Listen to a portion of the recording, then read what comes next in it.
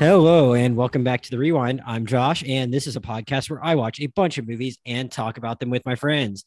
Today on the Rewind, we are going all the way back to 1912. We're getting wet with James Cameron for the second time in as many months.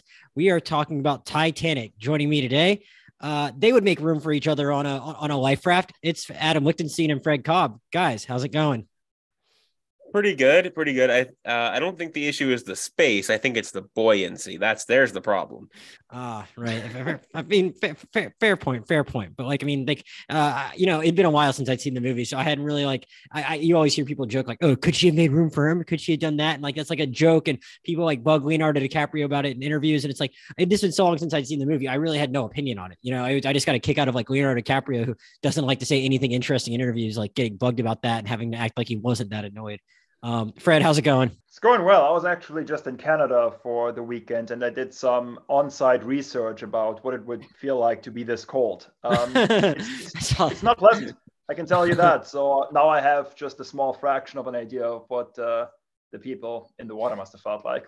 Yeah, and Adam was in Milwaukee last week when it was probably almost approximating your Canadian temperatures. And I'm the one that actually likes cold weather, and I've been stuck here in Florida. But alas, Titanic got re-released in theaters, guys. It was James Cameron's epic, made over over $1.5 billion in its first theatrical run in 1997, and went on to win Best Picture along with several other Academy Award wins.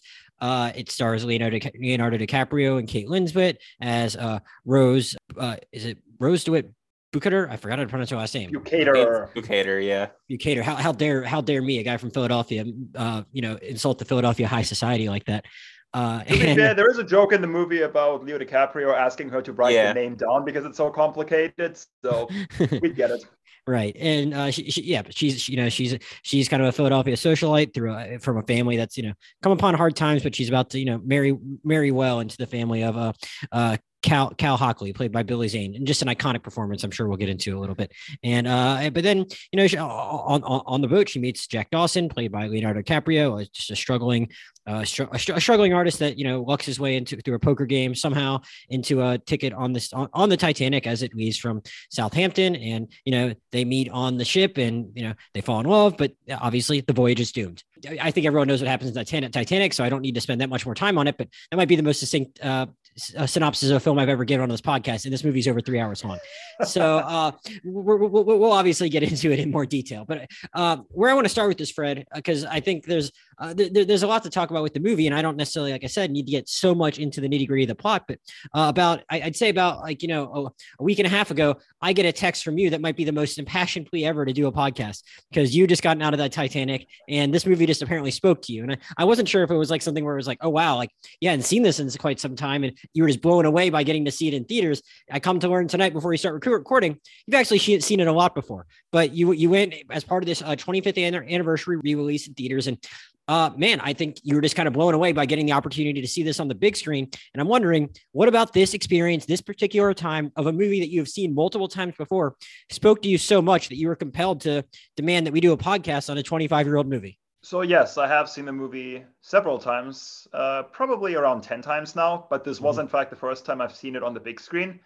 And it was really a fascinating experience because I was always wondering why a historical epic, which haven't done well at the box office for several years, was the one that made that much money at the box office. And I think it's still a question that a lot of people are struggling to answer, including Hollywood, because if they had figured out why this movie made so much money, they wouldn't have stopped making historical epics altogether.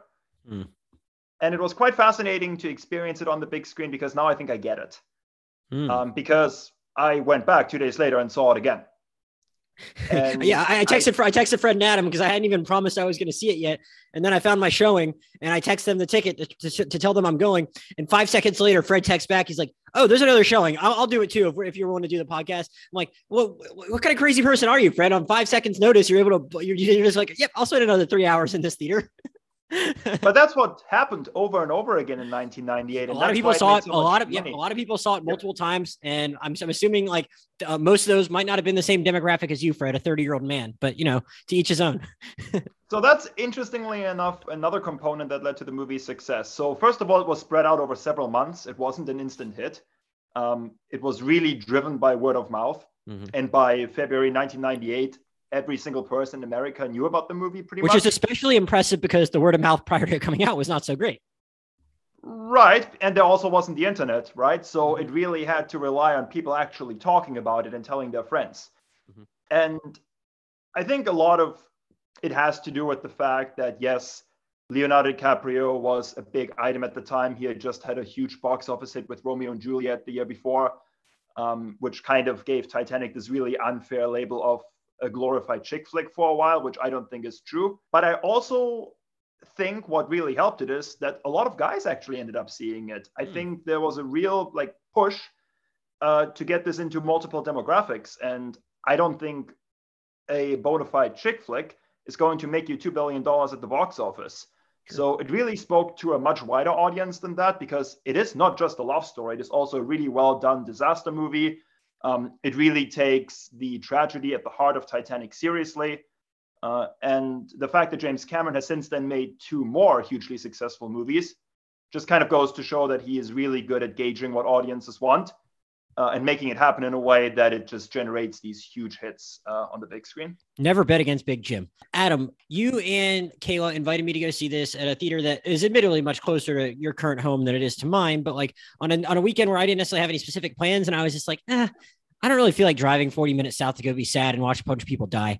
And maybe I'll just run some errands. So that was before Fred made the impassioned plea for me to see the movie. So I ended up just passing, and you guys went and said it was good. And I was like, all right, cool. I don't feel so bad. I still don't feel so bad. I missed it or whatever. And then when I finally gave in after Fred tried to get me to watch it, I was like, one thing that really struck me as I was watching it, and given my initial thoughts when you guys invited me to go down and see it in Pompano Beach, I was like, oh, wow, this movie's not as sad as I thought.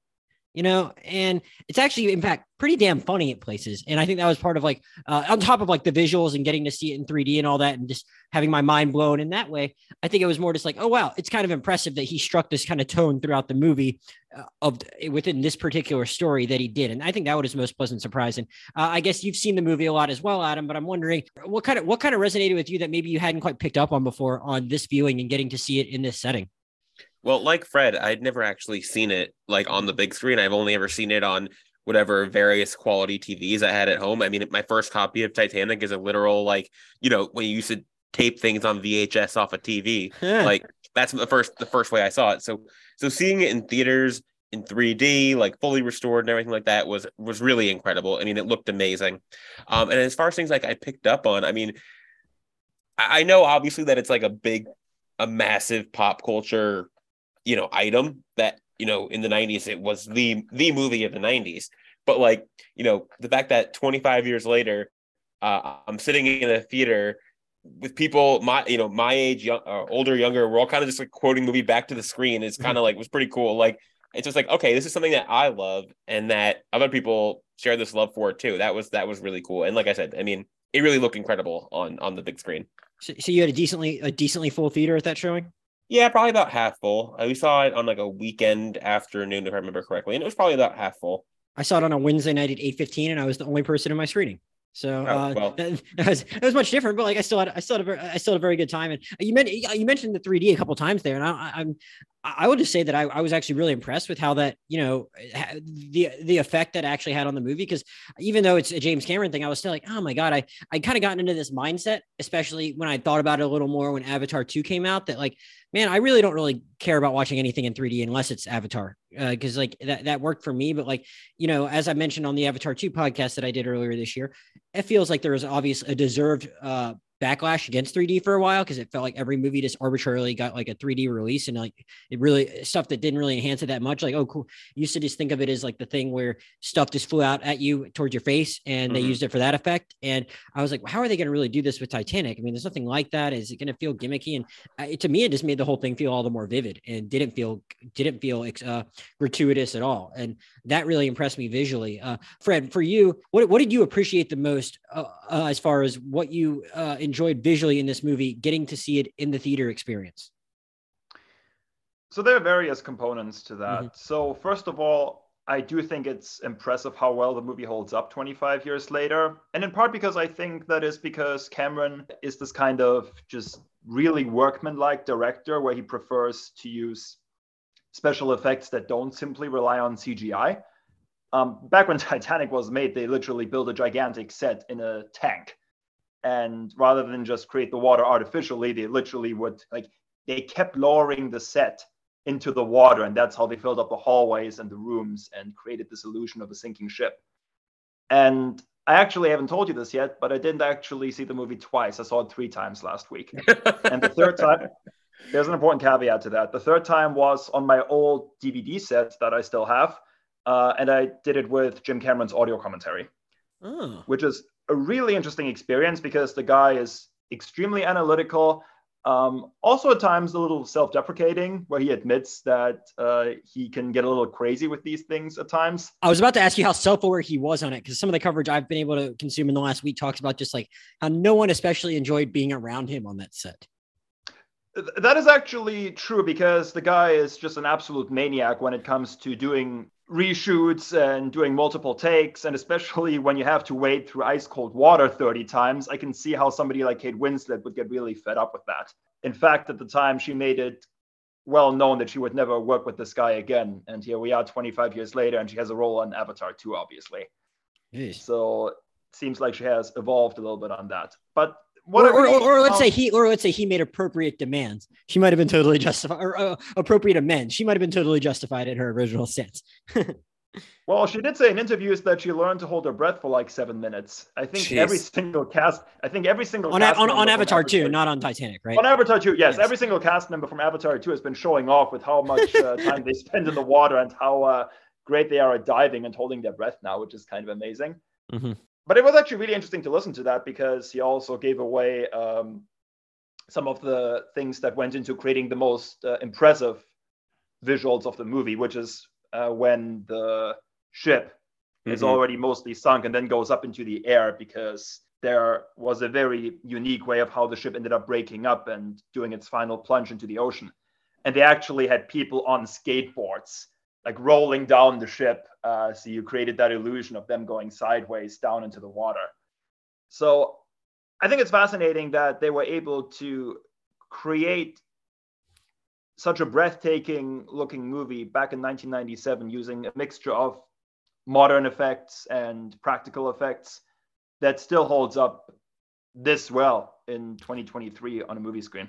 Yeah, I'll say there are some movies that come out today that I can like more quickly tell are on a soundstage than this one, which is pretty impressive given what this had to try and this had the task of kind of recreating the expanse of the Atlantic. There might be a couple shots, like wide shots of the ship, particularly maybe the daytime ones, that are not as like convincing, but like everything they do at night is like really just really quite vivid, and feels like it's I think I misread or misheard something. I was listening about it. I was listening to another podcast, and I thought I understood it as saying they actually shot a lot in the Northern Atlantic, which maybe a couple things where I don't know, but like you could have fooled me. Like I had no idea for most of it. So he just really like was on his game with respect to the visuals at that point, and shows how ahead of his time he really was to be able to accomplish something like that. And then kind of was able to, be ahead of the curve again when it came to actually, doing computer animation really well when it got to Avatar. I guess the next thing I was kind of curious to ask you guys about, though, was one thing as I was kind of refamiliarizing myself with a lot of the coverage of the movie, was that like, one thing that was stunning kind of going on Letterboxd, and as someone that hadn't really thought a ton about Titanic before the re-release, was just how unanimous it seems like everyone's like, this movie just absolutely rips. No one, like Fred, you're more of a social butterfly on Letterboxd, I'd say, than I am, but I probably only follow 50 to 60 people. But like it's a movie that's popular enough that most of the people you follow on it are going to have reviewed it and given it a rating of some sort. And just about everyone I see on there is giving it an average of 4.5 or 5 stars, maybe a couple of 4s. And that's about it. Like everyone really likes this movie. No one is super cynical about it, and not a lot of like hipster backlash takes to something that is like that universally beloved. So it just kind of blows my mind that anything has that high of an approval rating, especially when there are some criticisms that people might have of it. But it's like, in spite of that, everyone's like, just overall like is so impressed with it on the whole. But I would say like the one thing that I is kind of funny watching when I read these reviews is like, so a lot of people have the caveat like, yeah, some of the writing's kind of corny, but I don't give a shit. This movie's awesome. And I'm wondering, Adam, because you laugh when I say that, and you were talking about how you were watching it with this audience and people like go back and quote some of the lines, and maybe a line here, a line there that might be iconic to one person, might be corny to another, but they, again, don't really care because this movie is so well done and impressive regardless.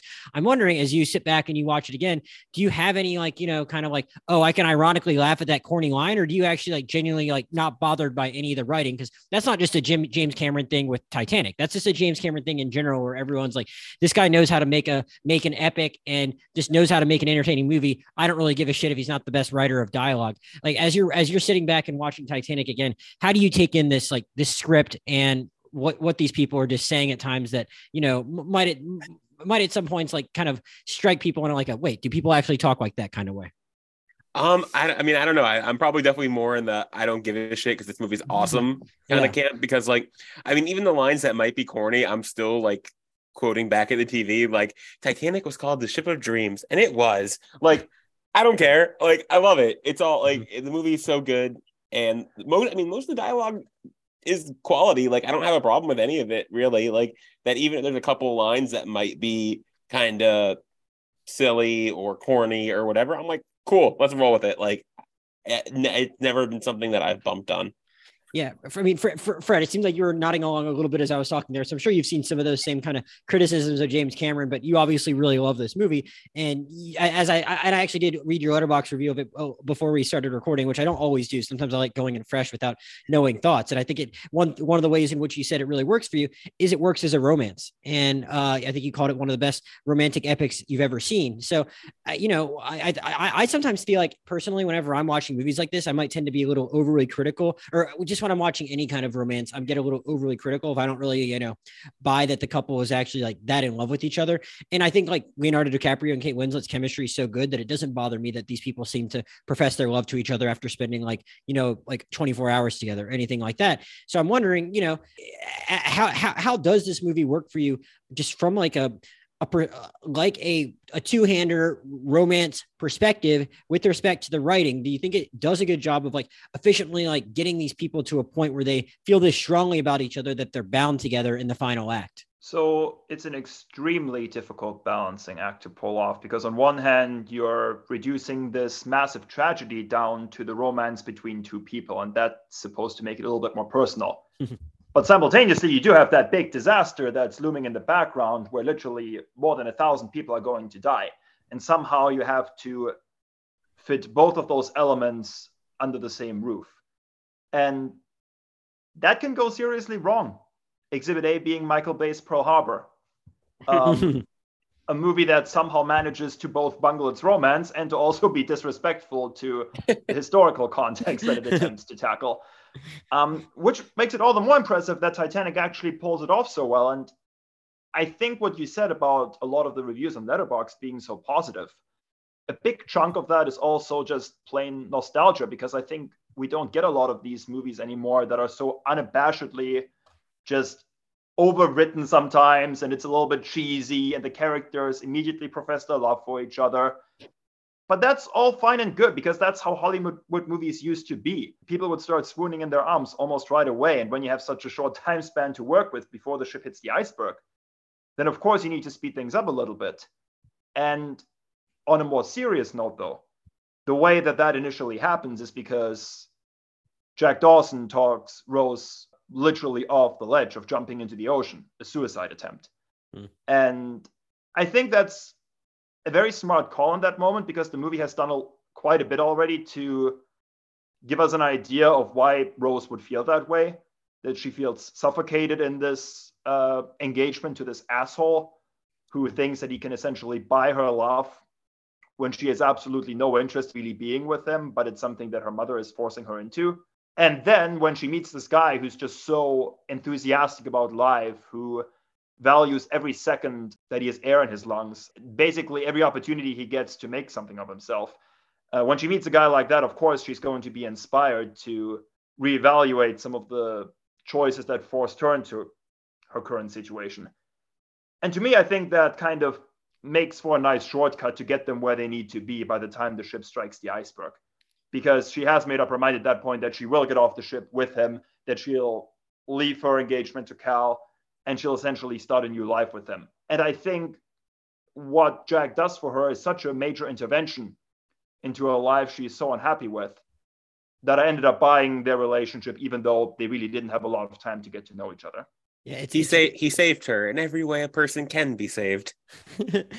I don't even like to that point, Adam. Like, I mean, I haven't seen it as much, so I don't remember as many of the lines that, you know, are again can be described as iconic and corny at the same time, possibly. And I asked you guys those questions because that's something I see a lot when I read about this movie or really any of his movies. But like, as looking back on it now, there wasn't a single moment where I like think about it and like there was like an eye roll worthy line necessarily of writing, except for the point where like the guy is giving the lecture about the lifeboats. I'm like, okay, this is a little on the nose, you know, but at the same time, like I do actually think it's kind of funny. I do appreciate the point Fred just made in so much as I think it's funny I think it sounds odd to call anything in like a 3+ hour movie efficient, but I think they actually are pretty efficient in doing those things early in the movie that Fred mentioned, as far as just kind of getting you to understand where Rose is at that point in her life, such that she would be receptive to just like the advances of someone like Jack. And I just think that, like, all that really works in such a way that, like, I'm the guy that has said more times that I can count on this podcast. Like, I hate like anything where like these people fall in love over the course of a montage, and I don't actually buy that they're together or buy that they would want to be together. And it's not even a thought I had in this movie, with an even more compressed timeline than a lot of the rom-coms I'm usually talking about when I have those kind of criticisms. So it's like, you know, it's just like for everything someone wants to say about James Cameron's writing, like there were probably more, you know, there might've been a few, like, you know, moments in the movie, not even necessarily dialogue moments, but like more like shortcuts or just like kind of like things that get quickly glossed over in the story or whatever. Like something as small was like, I'm like thinking at the poker game at the beginning, it's like, wait, what did he have to put up that was the equivalent of that ticket or something like that? Like I had a few moments like that where I might have thought of like some like logical goof or something like that. But it's like, those are the kind of things you forgive in a movie this epic. But like, I thought about that. I picked up on things like of that nature more than I actually did on any one line of dialogue. So I think that just kind of speaks to everything else this movie has going for it, that like someone that's like, you know, maybe not as familiar with the line by line blows is not even going to like let anyone piece of dialogue just kind of stick in their craw. Just not a thing that happened for me, but it was something I want to touch on you guys because it's such a common criticism of James Cameron, and he hasn't given us a whole lot of other examples of other things to analyze in that regard because he's only made 2 movies since this one came out, you know. So quick tidbit about the poker game, by the way. In the audio commentary, he straight up admitted that he has no idea how to play poker, and that he had to ask somebody on set the day of that scene being shot how you would actually play a game like that and what a good hand in poker would be. So if some of the minutia of that poker game seem a little off to you, it's probably because the guy who wrote the script had no idea how the game is actually played. Fair enough. It doesn't matter in the grand scheme of things. You just got to get him on that boat. He gets him on the boat pretty efficiently, and it's fine. But it was just like, I was just like, we're supposed to buy this guy's poor, but he didn't fold when something as expensive as a Titanic ticket got put in. It doesn't make any sense, but it's whatever. A steerage ticket. Fair enough. I mean, you know, that was one thing I thought was kind of funny because like I've been on a couple cruises, I guess, since the last time I saw Titanic. And that was one thing that really struck me, I guess, was the set design in the movie. I don't know if there's a lot that's novel to say about it, but it was something I wanted to touch on with you guys. I was kind of blown away, and I'm pretty sure I'm guessing they were pretty faithful to like whatever the original design of the ship was. I'm just assuming it was I think I read somewhere some kind of life-size replica of some sort somehow. And James Cameron's a Titanic nut. Like, I think half the reason he made the movie was because he wanted to go dive to the Titanic. So the Bill Paxton character is somewhat of an avatar, no pun intended, for him in a way. I bet, you know, it seems like that might be like what James Cameron would like actually like to do with his life. Is just like he's gone 33 times. He's gone to the Titanic more than 30 times. Like he's dove to, like he's a nut. He also straight up said in the commentary that, you know, that scene where his bosses call him and ask for an update about the diamond, and he kind of has to make excuses for why he's spending all that money and there are no results yet. He said that he very much sees himself in that as well, because all the producers of the movie kept calling him because he was spending so much money, and he had to keep making excuses for why it was needed. So yeah, that's definitely a James Cameron stand-in. Interesting. Yeah, it's just like I really enjoyed that side of it, and I guess I've never done a lot of personal research about the Titanic and like the ways people like do that. But I guess what you guys are telling me is like, that's an actual thing that people have done at some point. Like there've been people commissioned to go diving for it, I suppose, or some things like that. That's an actual thing. That's not a movie creation. I think so. I can't speak Okay. to like I don't know a ton about like the history of dives to the Titanic, but I know it was like it was found in the 80s by Robert Ballard, and since then people have, you know, I assume with a lot of money, if you can charter an expedition, you can go do it. I don't think it's like specially protected or anything like that. Right. But yeah, like I said, James Cameron, he did a documentary like 2-3 years ago. It's on Disney Plus about the Titanic, Oh, and a mix of like the movie and the ship, and seeing if they got the how they portrayed the sinking, if they got that correct and stuff like that. Very good documentary. I've watched it once or twice, like maybe 2 or 3 times. But yeah, and that's where I know that James Cameron's a huge Titanic nut, and that's gone down to the wreck like dozens of times. But yeah, definitely highly recommend if you're listening to this podcast, like go check out that documentary.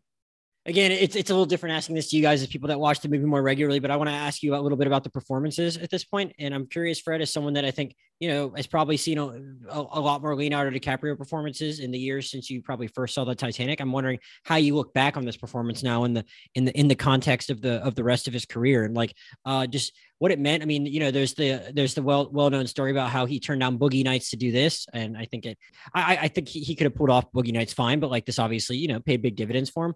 And I'm wondering like how you see this like compared to a lot of these other performances, and what you think of his performance in Jack as you look back on it now.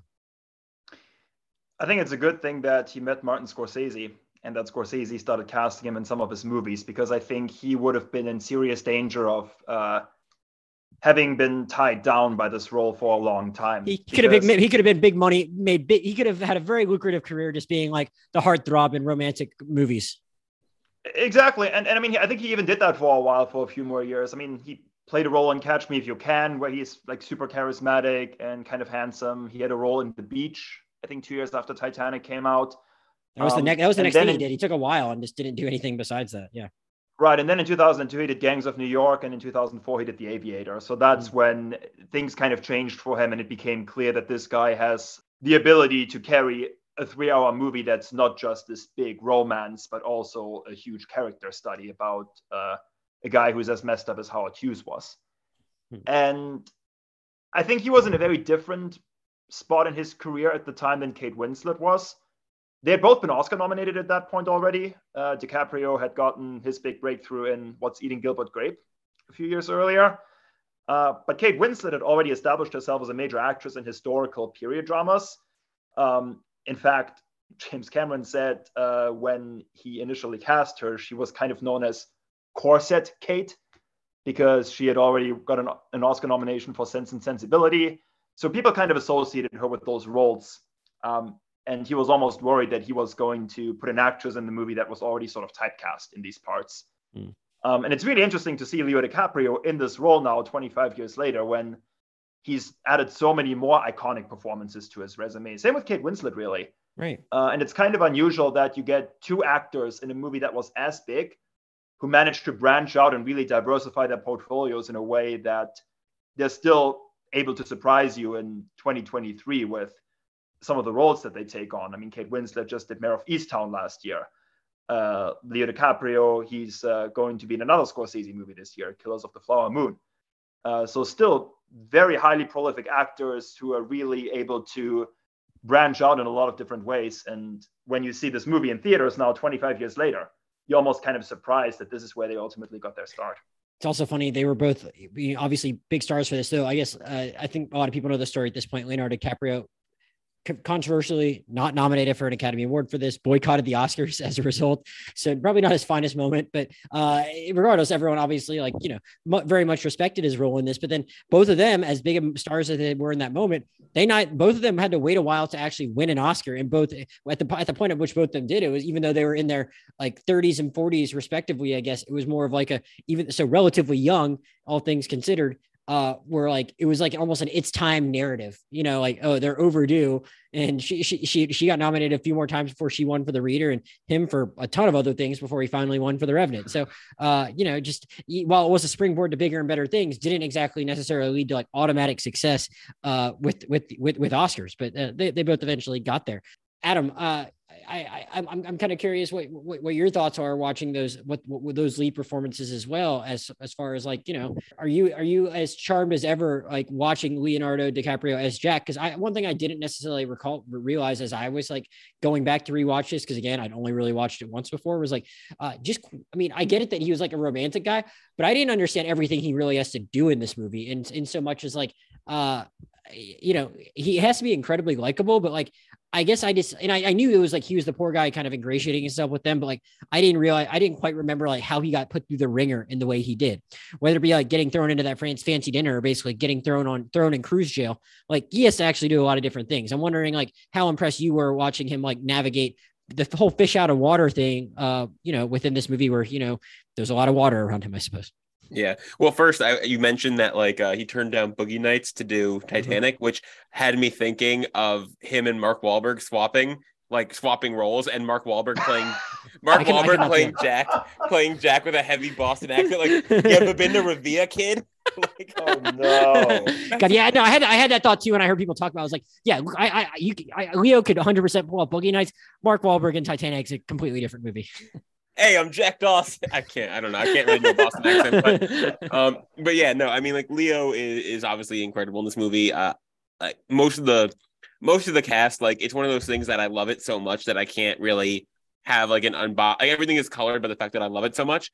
So like everyone's a 10 out of 10 in this movie. Like even Billy Zane. Especially Billy Zane. Okay. Especially Billy Zane. Billy Zane's throwing 100 miles an hour in this movie. Like he kills it. But yeah, no, I mean, like Leo does an amazing job. I mean, the dinner scene, the fancy dinner scene's like maybe in my top 3 scenes in the whole movie. Right. Like it's an incredible scene. He does an amazing job in it. That's like that might be like top 3 like Leo acting sequences ever for me. For sure. You know, for sure. Because it's like he has to like put on like he knows that they know that he's like not well off, but he wants to like, you know, at least prove to them like, you know, he's like, you know, still like an impressive enough guy, and he projects confidence throughout that dinner and like handles himself well, and, you know, has a few good rejoinders and one-liners in response to off-color things people say to him. And it just, you know, puts on a very good face. But at the same time, you know, like as the audience, because we know a little bit more about what's he's thinking in those moments. Like I do think you can like see his discomfort while he's projecting confidence at the same time. Like it's just he's asking Kathy Bates, like, how do I use all this silverware? What do I do here? Like, you know, I don't know what I want. I don't like caviar very much. Never been my favorite, whatever, you know, like he's able to like make his way through, like which is something I wouldn't have caught really as a kid. Like, okay, he's poor, he's at a fancy dinner, I get it. But like now it's like, oh, like having been, you know, fish out of water before in my life, I'm like, oh, I get how uncomfortable this would be. Yeah. Are you off Boston Dawsons? No, the Chippewa Falls Dawsons. Oh, yes. I forgot that line. No, I really enjoyed that. And yeah, I just thought like he it was just very impressive the way he projected that level of discomfort, but also exuded charm at the same time. Just not an easy thing to do at all. I'm curious. I got some bigger picture things I want to ask you guys about the production and just the entire second half of the movie. But I'm curious, Fred, were there any other like, because it's kind of like the movie's also kind of like a who's who of character actors popping up in a lot of these other parts, and I'm wondering if there's anyone else whose performances on here beyond Billy Zane and Kate Winslet and Leonardo DiCaprio. Are there any other performances that like you especially like, you know, have a soft spot for, like really appreciate what they're able to do in their limited screen time?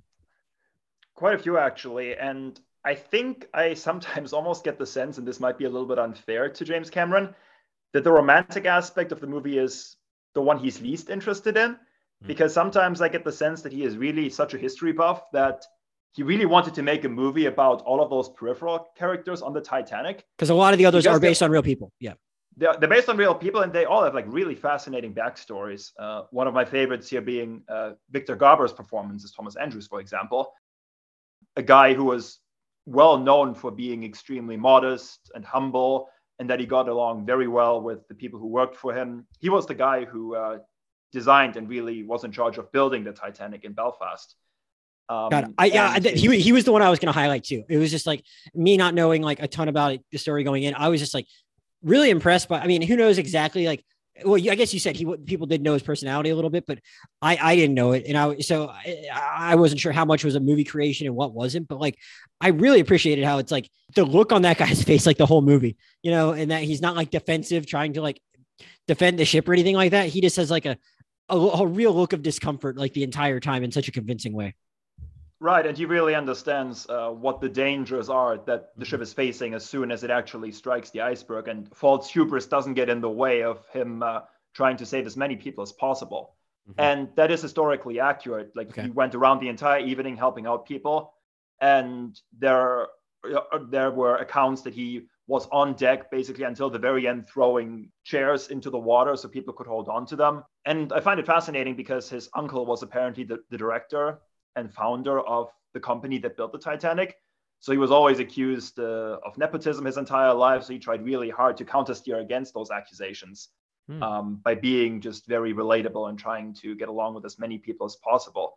And there are small scenes like that too, where Jack comes down into the dining room when he's back in his third class attire. And Thomas Andrews still acknowledges him, says hi to him. He's very nice to him. So I thought that was a very excellent portrayal of just somebody who hangs out with people in first class, but really also identifies with some of the other passengers on the ship as well. And I could really go down the entire list here. Like, Bernard Hill is very good as Captain Smith, known for his performance in Lord of the Rings as King Theoden. Outside of this one, really able to convey just the paralysis and shock of somebody who doesn't really know how to deal with a major crisis, especially since this was his very last voyage before his retirement, and he had never faced anything like this before. And there are really just a whole bunch of other just fascinating figures on the ship that aren't even defined by their performances, but that Cameron is very capably introducing to us in a way where we care enough about them that some of their fates later on really hit hard. Benjamin Guggenheim, for example, very minor character here, but he gets that wonderful line at the end where he says, "We're dressed in our best and we're going out like gentlemen." Just really powerful moment for a character who really didn't have that much screen time. And that's kind of what leads me to believe that Cameron, even though, of course, the romance is the focal point of the movie, is really also quite fascinated by all of the other passengers on the ship, many of which didn't end up surviving. Adam, were there any other character moments or supporting performances that you wanted to give a little love to?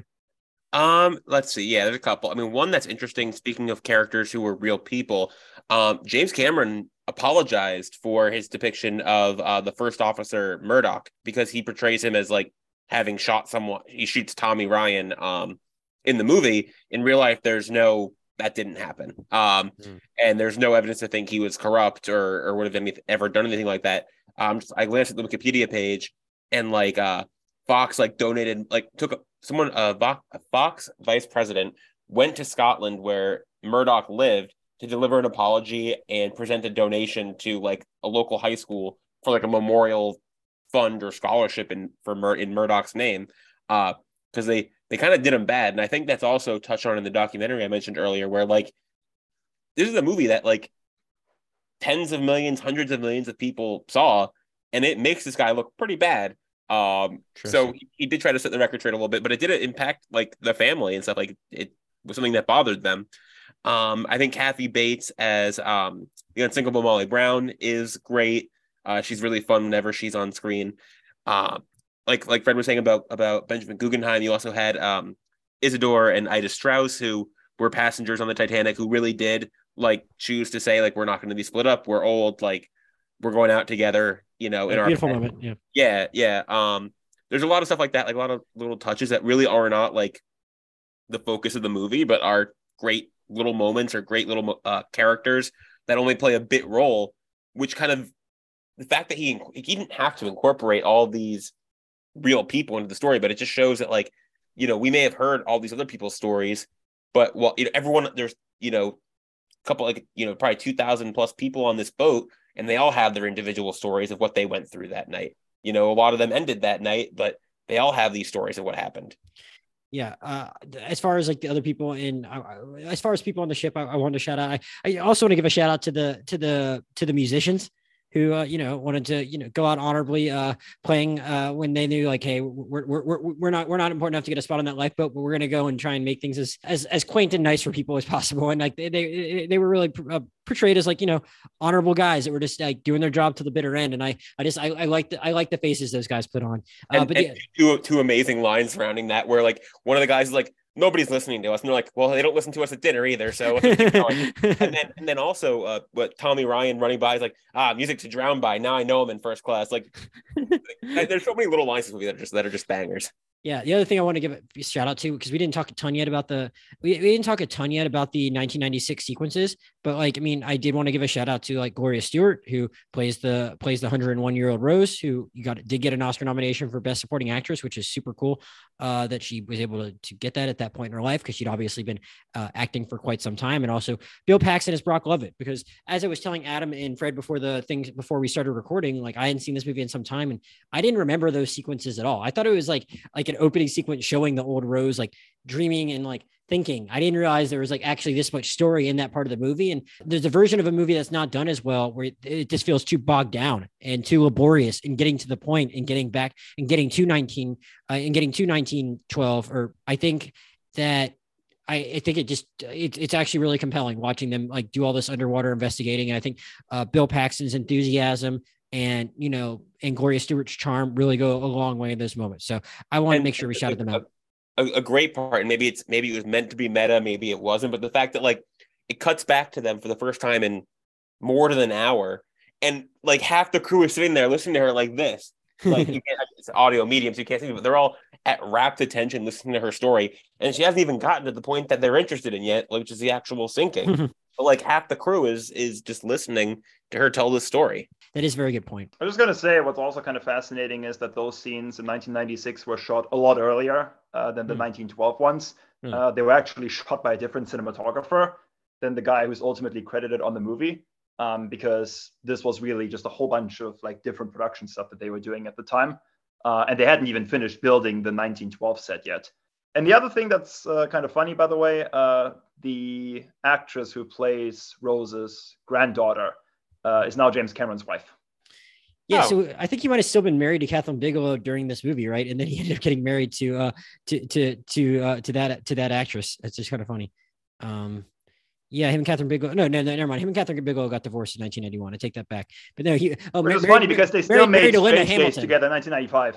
Yeah, no, married to Linda Hamilton, who he obviously made the Terminator movies with. They got married in 1997, but then he ended up getting married to Susie Amos in 2000. So after he and Linda Hamilton are only married for a couple of years. So I guess good for him that he met the ultimate love of his life, because I think they've now been together over 20 years. Guys, we barely actually talked about the ship sinking, which I think is kind of notable and speaks to just how impressive this movie is, that it's so fun to talk about and reminisce about without the actual meat of the story and what ultimately happens to the ship. And as you astutely mentioned, Fred, before we started recording, I think most of the interesting stuff to talk about this movie is not that. It's a lot about what the movie means in historical retrospect, and a lot of the things around it, and a lot of just the fun stuff in it. As I kind of mentioned now, the movie's just more fun than I realized. So it's fun to talk about the other stuff. But I want to say the one thing I kind of found myself really that I really appreciated as I was watching the entire back half of this movie, which I was just dreading. I thought it was just going to be really depressing. And first of all, there are a few comedic moments during that. Adam mentioned a couple of the fun lines, even in something like as like what should be as harrowing as like Rose trying to like go get Jack when she's like he's handcuffed. It's like the hilarious sequence with the axe. Like they find room for like stuff like that that's like legitimately hilarious in the midst of something terrible. But on top, even beyond that, I think the thing that struck me most as I was watching it is I had this realization that like even knowing what I knew about Cameron being apparently a terror on set in some ways, as I was watching it, I was like, damn, this is just an impressive feat of like directorial management in some way. To even if you like maybe it was a hectic set in some ways, it's like the fact that he even got it to this point, it just shows this guy knows how to like get a film to the fucking finish line. Where it's like every single shot of this movie, Fred, I'm like, God, like how many things had to be in place perfectly to get that shot right?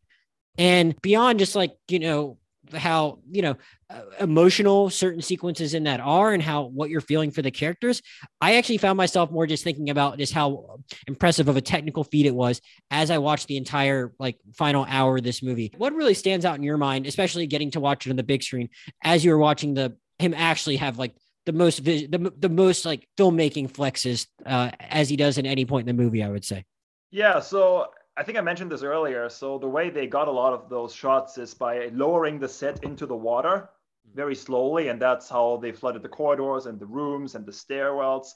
Every shot where like water bursts through a window, I'm like, they probably like they either have to get that right the first time or it's a whole fucking ordeal to get it again.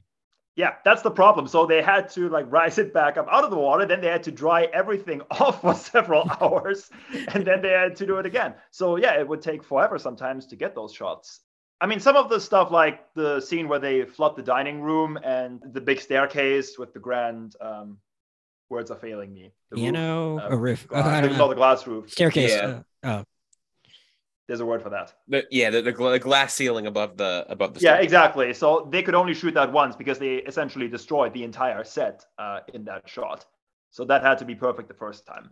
But outside of the technical aspects, what I find really fascinating about the movie is that I think Cameron gets what happens in a moment of crisis, which is that there are acts of genuine courage and bravery, like what Thomas Andrews was doing, trying to save people, what the band was doing. They knew that they were doomed, so they kept on playing. But for the most part, people just go into sheer panic mode, trying to survive. And it's really quite harrowing what happens when people reach that point, because you see acts of just tremendous cowardice. Exhibit A of that being J. Bruce Ismay, who was one of the like managing directors of the company that built the Titanic, and who was also on board, and who was also one of the first people on a lifeboat, essentially, to make sure that he got off the ship. And you can see people just trying to push each other out of the way. There are moments where the officers are having a really hard time maintaining control, where people are trying to just flood the lifeboats. Lifeboats get like, they descend upon each other and they almost crush the people underneath them. So you just have this moment of like absolute calamity because they know that time is running out. I mean, they see the water coming up and that the ship is going to be underneath the ocean very quickly. And it's just harrowing to imagine being in that situation, because once all of your survival instincts kick in and you know that the lifeboats are filling up quickly, all bets are off. And it's just really mesmerizing to see that after you just had one half of the movie being this romantic epic, essentially, to flip the switch and turn into a full-on disaster movie. And that's a really fine balancing act, as I said earlier, and I think Cameron pulls it off really quite remarkably. I'll say I also like the creeping dread of just like, you know, like you said, the Victor Garber's, he's Andrews, right? Like you said, he identifies what's going on like right away. You know, like it hits the ship shakes for a second, but like you wouldn't really be none for the wiser once you woke up. You'd be like, okay, it feels fine. Like we know what's coming, and then like him in that moment as a person knew what was coming, even if things felt fine for like, you know, at least a brief interval before like the ship started taking on too much water and all that. And like I just think it's like I just think the dread is ratcheted up in a very effective way, where it's like, yeah, everything might feel normal for a minute at first, but like things just the pace with which it just picks up and becomes even more dire is really impressive. Adam, what really kind of sticks with you about the entire shipwreck sequence? Oh man, I mean, well, obviously number one is Propeller Man, who falls off the back of the ship and it's like darkly comedic just with the sound. I think you can buy an action figure of that guy somewhere. I saw like a picture of it on Reddit. Maybe it didn't. Maybe it doesn't actually exist. I don't know. But like what stands out about the back half of the movie? I mean, like it feels like a cop out, but like everything, like Fred was saying, just like the ship descending into just sheer chaos. The realization, because like it sets it up in the beginning of the movie, like this ship's not supposed to sink. Like it's supposed to be like pretty much sink proof. And the fact that this dawning realization among everyone, and realizing that they have to fight to survive, and realizing that some people realizing that they're not going to survive, that they're not going to survive because they're men and they can't get on a lifeboat, or they're in third class and like I'm just going to put my kids to bed instead of trying to have them spend their last few moments in a panic. That's wrecked me. Like that is like the saddest scene in the entire movie for me. The mother reading that bedtime story to her two children as the water comes up around them. Yeah. One thing we didn't really talk about that much yet is like, because it's, I mean, no one's ever gonna look. We've all sung the praises so far, but like, no one's ever gonna like accuse James Cameron of being a subtle filmmaker. And like the fact is, like, this movie does have something on its mind about class, and it's obviously very explicit the way like the ship is divided. We get to see, like I said, I was impressed with the set design of these really fancy cabins, and then you see where Jack is staying. It's very clear like what's going on at the top of the ship versus what's going on at the bottom, and even more kind of like appalling, like the priority with which people are given lifeboats. But I mean, is that something? What are you thinking as you guys watch that and see just how they're treated like that, especially in as the shipwreck's happening? Well, it is accurate. If you look at like the survival rates of like people who got off the ship, it's like first class women, it's like 98%. Like basically every woman in first class survived. So yeah, so like basically everyone survived. I didn't realize it was that high. Yeah, like almost every first class woman survived. Mm-hmm. And then I think like first class men, I'm ballparking. It might be like 60-70%. I don't know exactly, but it's progressively lower. And then third class men, it's like very, very low. Like they just were treated like that. And and people, one of the comments the movie is making is that, even in the moment of crisis when it should be everyone trying to work together to survive, you got like Rose's mother who's like, will the lifeboats be seated according to class? And even Rose is crowded.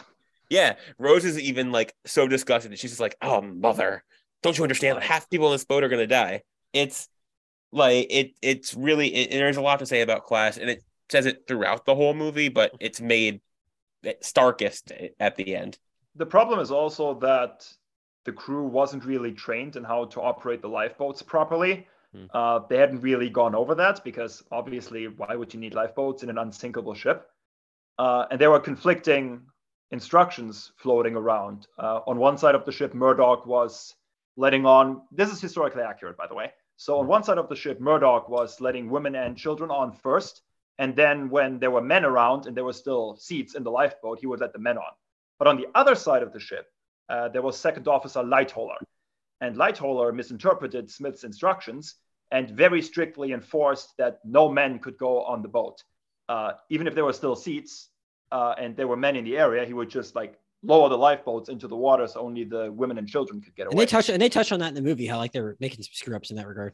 Mm-hmm. Yeah, really fascinating, by the way. And I only read up on this very recently. So Lightoller, the guy who only lets the women and children on, he survived the Titanic disaster. And he actually, during the evacuation of Dunkirk in 1940, he came over to France in his private ship, in his private yacht, and helped evacuate people from the beach. Now, let me ask you this. Does that sound familiar at all?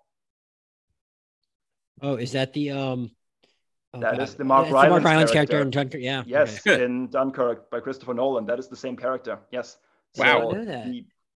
Yeah, I didn't either. So really fascinating bit of history, like somebody who was involved in like such a major maritime disaster several decades later helped save people in another quite moment in history. He couldn't save Barry Keoghan.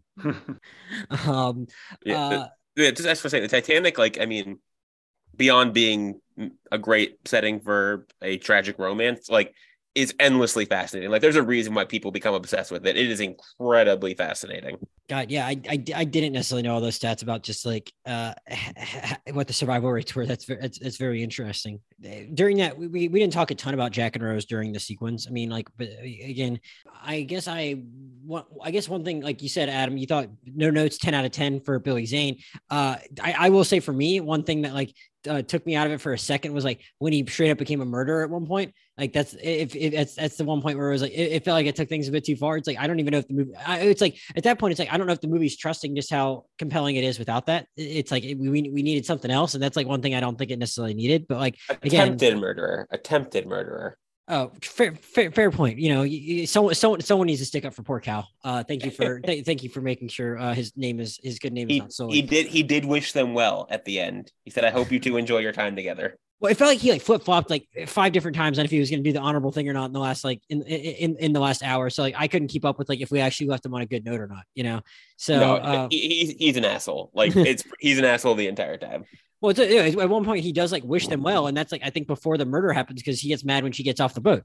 gets off the lifeboat, get to go be with him again. So he's just all over the place and like just a crazy person. And so, I mean, like, I think you need to not like that guy to get as invested in the love story as you do. So I think he accomplishes his job in that regard. I don't even blame Billy Zane, even as over the top as it might be in points. It was more just like, all right, Jim, you didn't need to make him an attempted murderer here. Like he's already enough of a sleaze on his own. The performance is good enough. You don't need the help of him like turning into a crazy guy with a gun in the midst of this other thing where people have more important stuff going on. So. Well, I don't think I don't think he actually he doesn't actually wish so well. Like the whole point is that he's not letting Rose go to Jack. Right. He puts the diamond in the jacket and puts the jacket on her so that she'll have to come back to him. And he expects, like when she's going down in the boat, he expects to be able to get on another lifeboat and Jack will drown and that'll be the end of that and he'll get back with her after, they're both safely in New York or whatever. So when she gets off the boat or gets off the lifeboat and runs back onto the Titanic, that's when he just like loses his mind. Because at the point before that, he's like, I always win. He's like, no matter what, I win. So yeah, I mean, I think he's pretty, what's the word? Single-minded. I don't think until the very end where he's like, at the end, he's just like, okay, I have to figure out a way to survive this now. Like, I'm done. I gotta go. So interestingly enough, that scene where he runs after them down the stairs and takes Lovejoy's gun and starts shooting at them, and then he realizes that the code is on her and the diamond is still in it. That scene originally went on considerably longer. If you go into the deleted scenes, there's actually a 6, 7, 8-minute segment right after where he sends Lovejoy after them into the dining room. And there's this big scene where the dining room slowly floods and Lovejoy searches for them. And then there's actually a big fist fight between Jack and Lovejoy that Jack ends up winning, and then he and Rose end up getting away. And apparently that scene scored horribly with test audiences because they didn't buy at that point in time that in a sinking ship that was filling up with water, Lovejoy would essentially waste his time on these two as opposed to trying to get to safety with Cal. And they shortened that scene by a couple of minutes because Cameron was very proud of the set piece. It was really well done. They flooded the entire dining room. It cost a lot of money. And then they did another test screening and people still hated the scene. So that's when they ended up taking it out altogether. So originally there was supposed to be a lot more to all of that.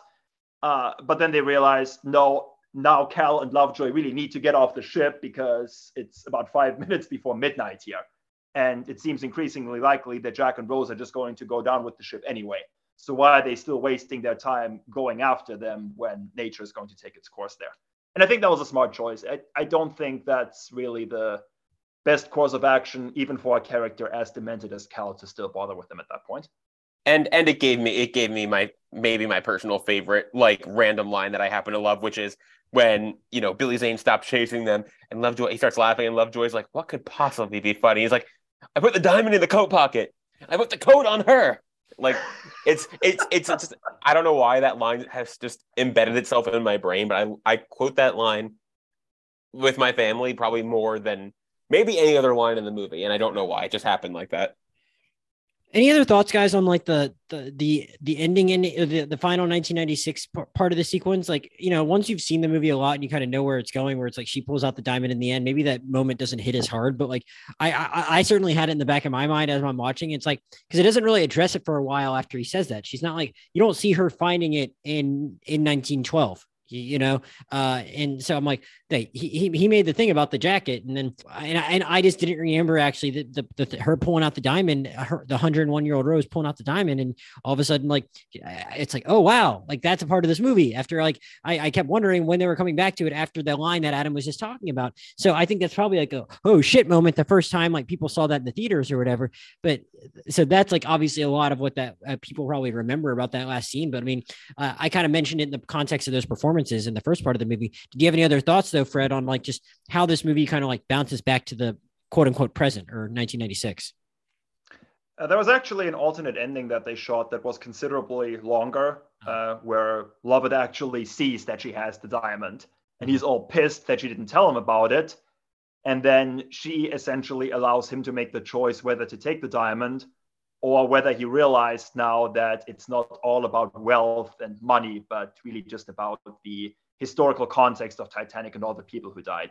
And then, of course, he does the honorable thing, and the diamond still ends up in the water after that. And Cameron eventually came to the realization, that people don't really care about these characters anymore because they've just spent so much time in 1912. They really just want to see what happens with Rose.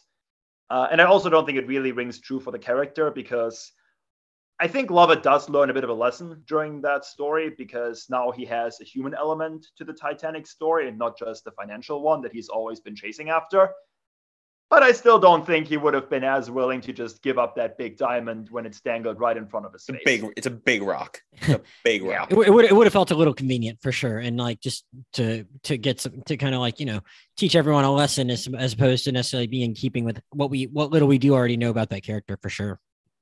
Right, which brings us then to the actual final scene and the mystery of what really happens to Rose there, whether she is dying and going to heaven and reunited with everybody from the Titanic, or whether she is dreaming and just now being reunited with Jack, somebody who's only been alive in her memory for the past 84 years, as she says so nice and poetically. Yeah, I didn't realize I didn't realize there was actually a big debate about that. Yeah, it's actually really, it's super funny because the commentary that Cameron does, you get to that final scene and you expect to get his perspective on it.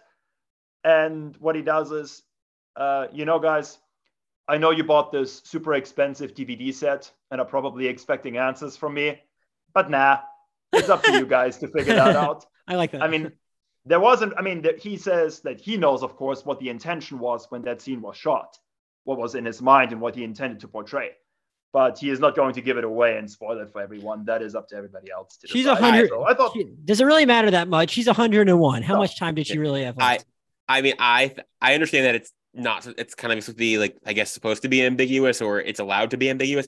I think she dies both because it just kind of makes sense that it kind of makes sense. And also like, because the line earlier after the sinking where Jack says, "You're going to die an old lady warm in her bed," and she's asleep in bed, not her bed, but asleep in bed, and she passes away, etc. And about in approximately the same coordinates that he told her that at the sentence.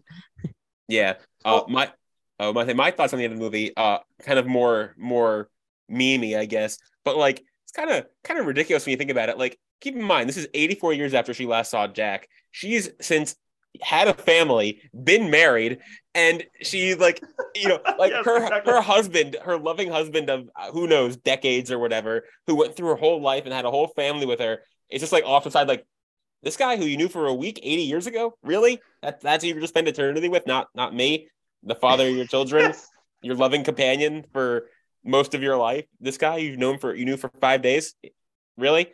I always think that's funny. I mean, is it important? No, but like, it's just funny. But she also had pictures of her family, like not her husband though. I don't think not her husband. Oh, I thought maybe he was in one of them, but either way, I could be wrong. It's still fucked up either way. It's like all these other pictures of this family she had with that guy and a whole life, like just laid out on her bed, because she always travels with her photographs, which I guess is an old person thing. I don't know, but they're all laid out next to her bed as she's like dreaming of spending eternity with Jack. It's kind of messed up.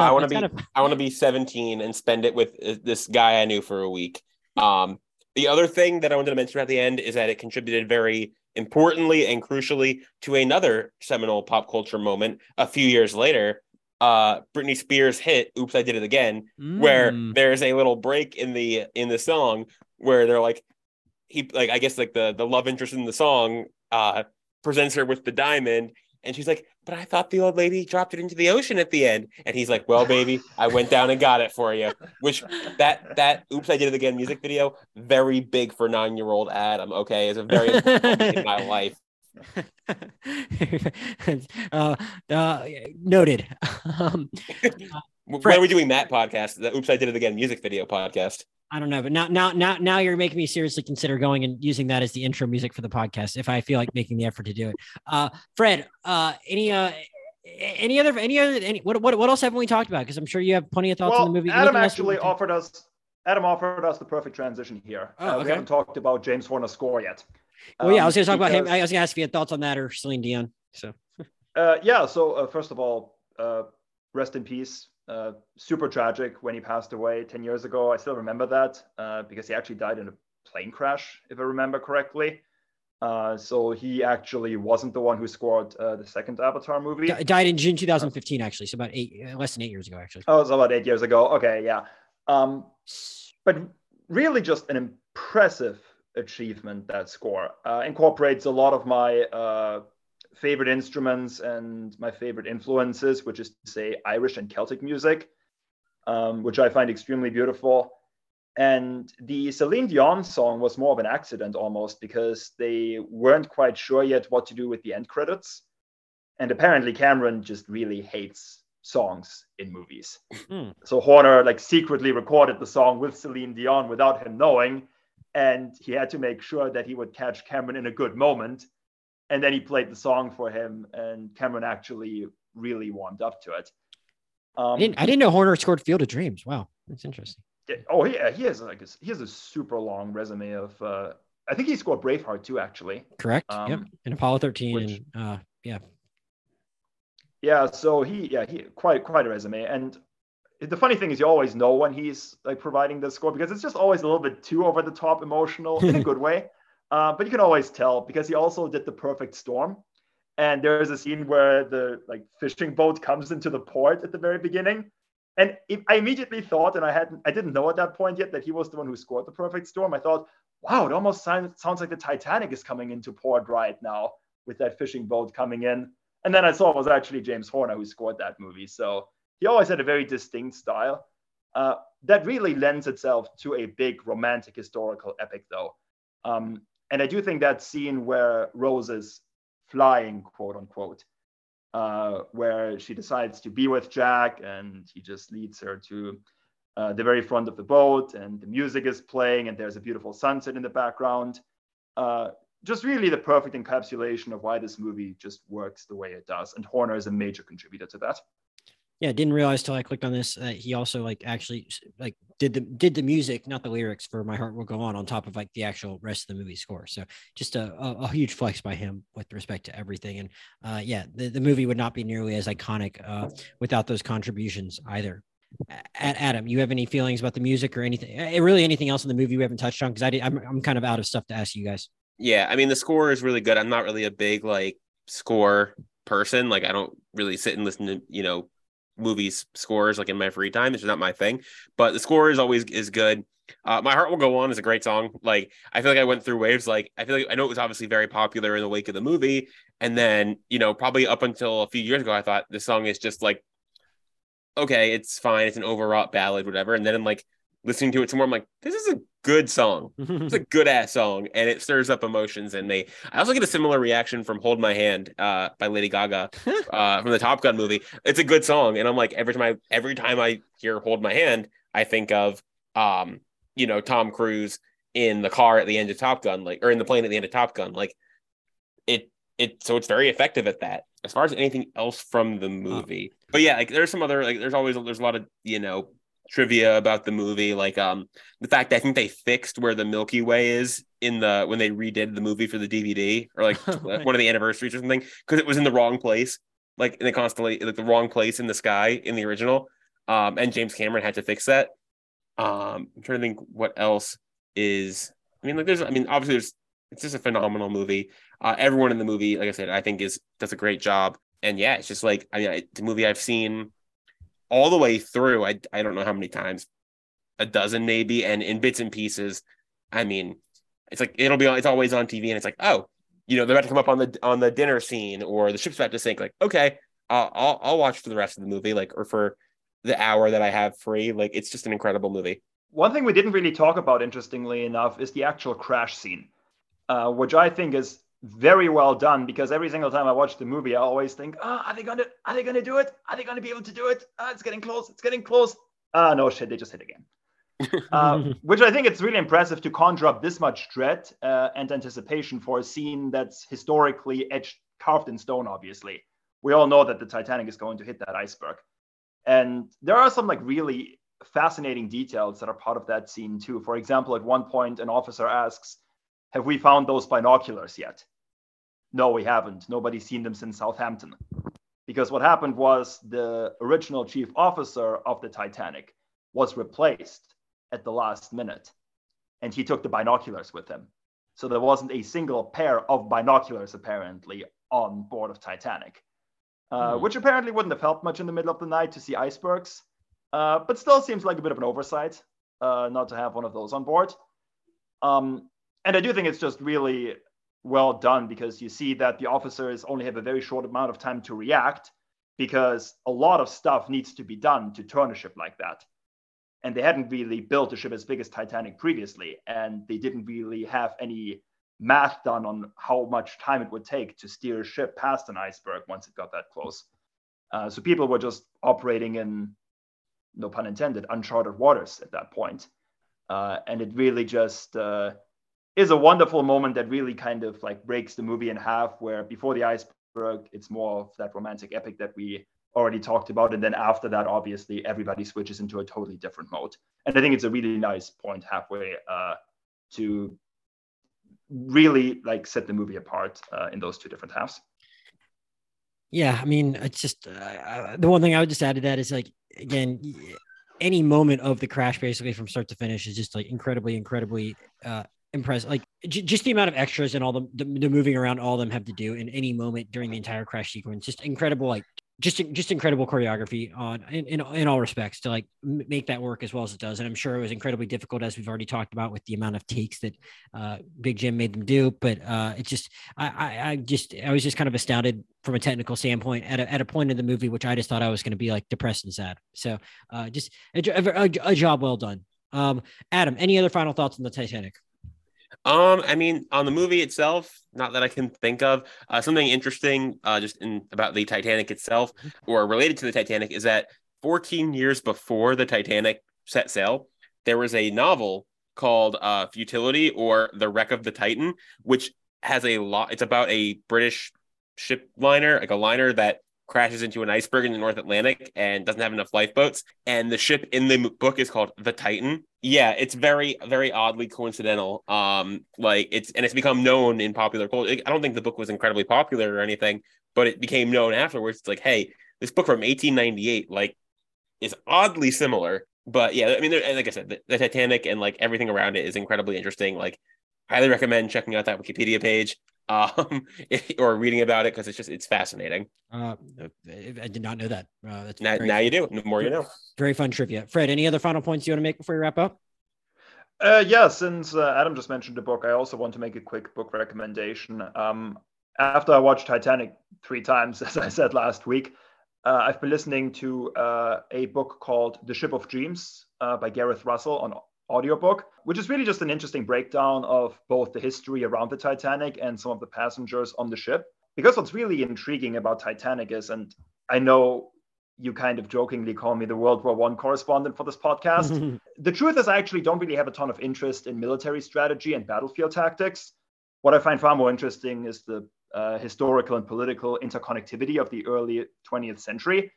And Titanic actually played a huge role in that, because when it sunk in 1912, it was right between 2 very pivotal points in the early 20th century, the death of King Edward in 1910 and the assassination of Archduke Franz Ferdinand in 1914. And this was like in the time period where every power in Europe really just tried to compete for domination of the oceans. And obviously the navies played a huge role in that, but commercial travel on these big steamships was also a key part of that. Like every country was trying really hard to build these massive ships.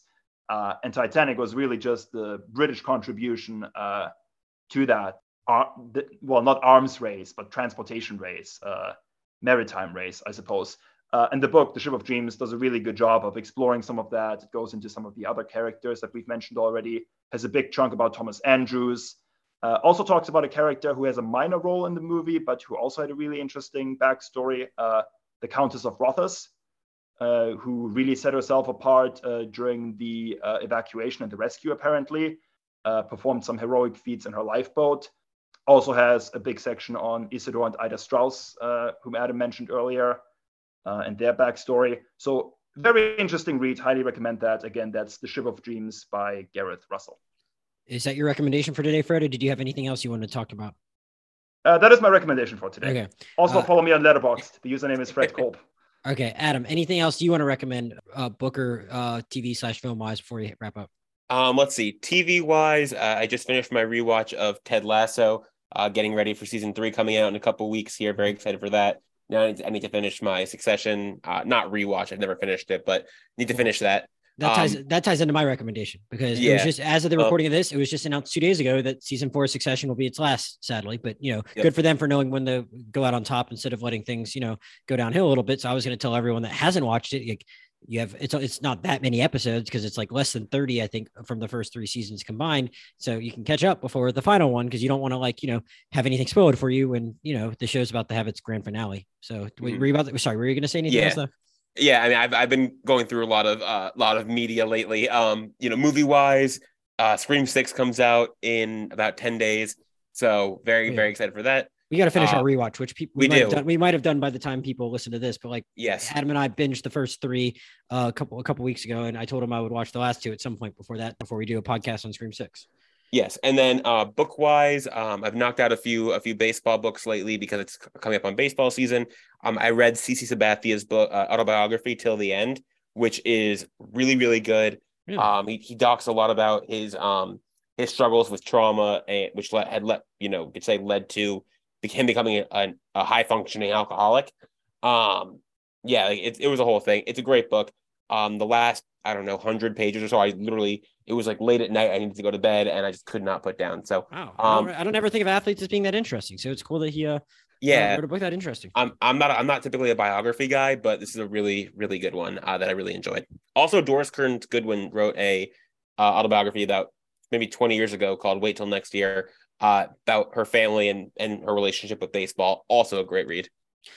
Great. Last thing I'll say, it's funny that we just talked about a Leonardo DiCaprio movie, and I think Fred earlier mentioned how he has Killers of the Flower Moon coming out later this year. I actually finished that book yesterday, and I'm not as well read or as avid of a reader as Adam and Fred are, but I just happened to, I was at a friend's apartment on New Year's Eve, and I happened to make a comment about that book. I'm like, oh, there's a movie coming out about that, because the book was on my friend's bookshelf. He's like, oh, you can just have the book if you want.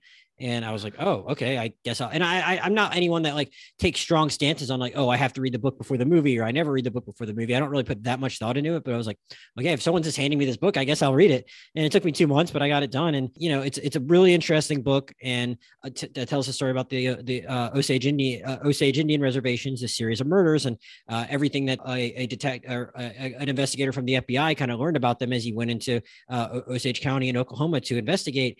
And it's just, I really didn't know the history of this tribe. It's very interesting how they, had such an outsized presence in this region due to oil money they had, and kind of how they were kind of targeted because of that. And it's, if you happen to read the book, and I think it is really interesting. There's a final 100 pages I just blew through in the last couple of days that jumps kind of back to present day and talks about the reporting process. David Grant of the New Yorker wrote the book, and it talks about how he kind of did his own investigation based on to fill in some blanks based on everything else you read in the first 200 pages of the book. And the way he does it's really compelling.